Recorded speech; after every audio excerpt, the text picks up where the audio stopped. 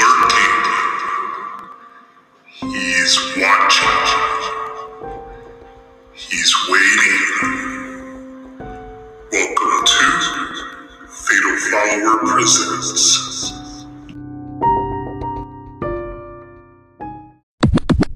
Well.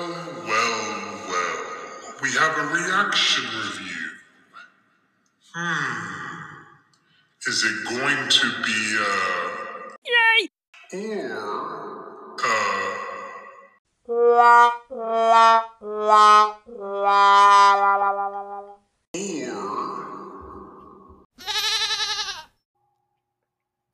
Hello to all of the followers of Fatal Follower Presents out in the world.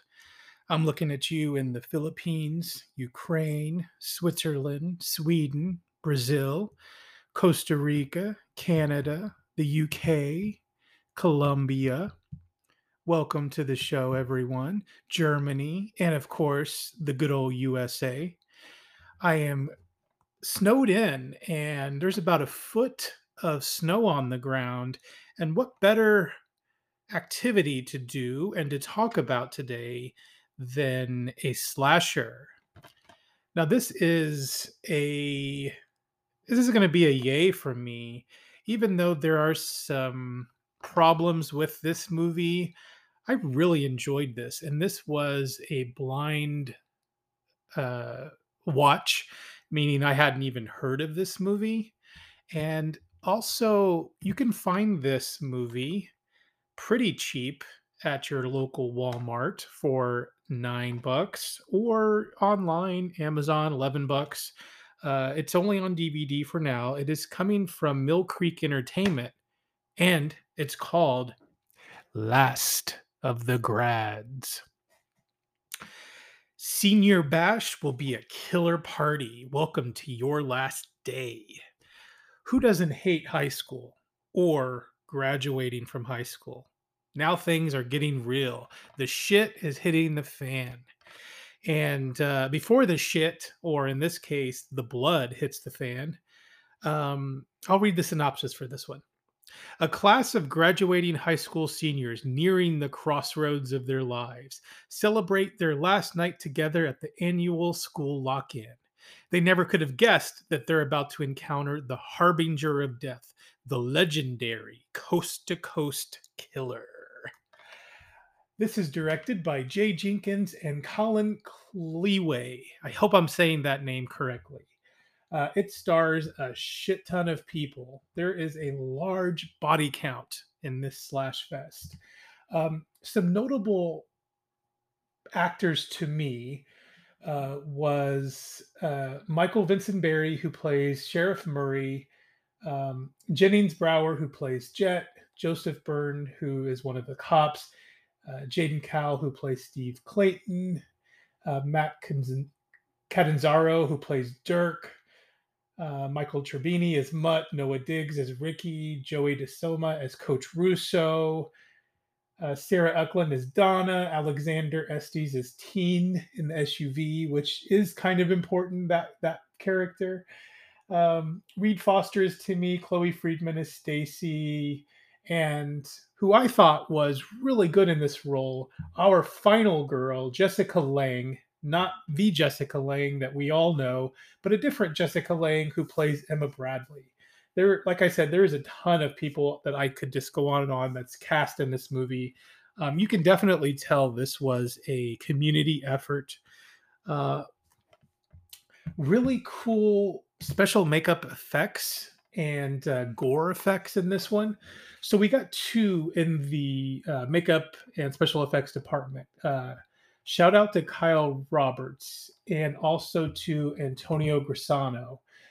Kyle Roberts, he did the special effects for The Wrong Turn of 2021. And if you remember those moments, even if you didn't like that movie, those gore effects were killer.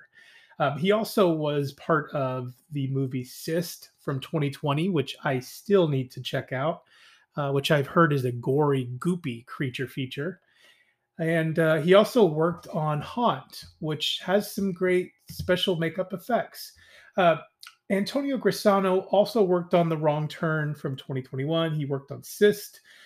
He worked on Dear Zoe and I'm Your Woman. I don't think those are technically horror movies, but I'll mention them. Shout outs to those two. I think they did a phenomenal job on this movie. Um, the writing for this movie was also by the directors Jay Jenkins and Colin Cleaway, and it wasn't bad. It does have a unique slasher in it. This is a masked slasher, and for all of you listeners out there who know me personally and who follow me online or just know my tastes, the slasher subgenre is my favorite of the horror genre.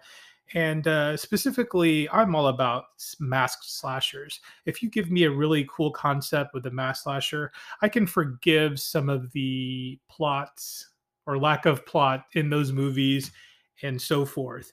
And I'll go with the negatives first because I'm a bad news first kind of guy before we talk about the positive, which there are quite a few. Um, One of the negatives about this movie is it's rather long. It's an hour and 53 minutes. And for a slasher movie, I think uh, it there are moments that are a little too slow and developing characters that ultimately maybe didn't need to be developed. I kind of get what they were going with trying to create that community feel. There were moments where this kind of reminded me of like the 90s slashers where you get the cops, you get to meet the cops that are part of the story and you kind of develop them. Of course, the core group of teens, some parents are there in the background and some teachers. So I think they did really well. I think for the first maybe 20 minutes of the movie, it kind of felt like you were watching a different movie. Hindsight, because the movie that plays after that really the tone and the look is a little different. But you do get sort of a throwback flashback of what potentially is setting up the coast to coast killer. And you're not sure while you're watching this movie, is the killer a coast to coast killer or is it someone impersonating the coast to coast killer?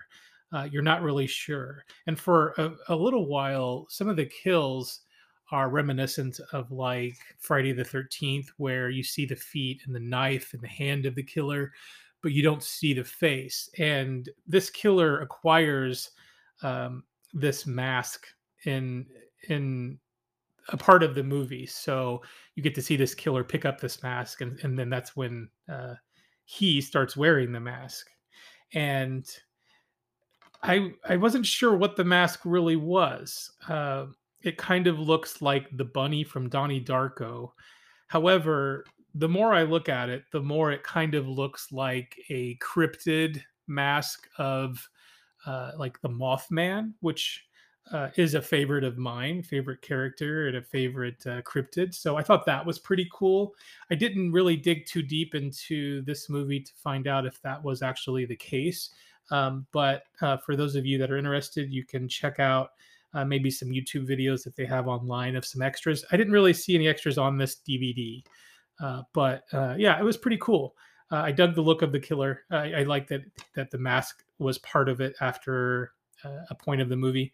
Um, what the directors did really well, like I said, the negative was it was just overly long. If they could have cut and trimmed some pieces of the movie, made it tight, like at an hour and a half, maybe hour and 20 minutes, I think this could have really played well and for rewatchability.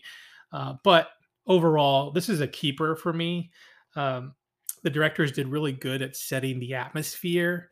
There are some moments that you get really good chase scenes, and that's what kind of surprised me about this movie. And really, my biggest complaint about a lot of newer slasher movies, even with like Halloween Kills or even with the latest Scream movie, I just didn't get chase scenes like uh, I guess we're used to in these movies and what this this genre is known for doing, subgenre is known for doing, is creating those obstacles and those moments where the killer is coming for you.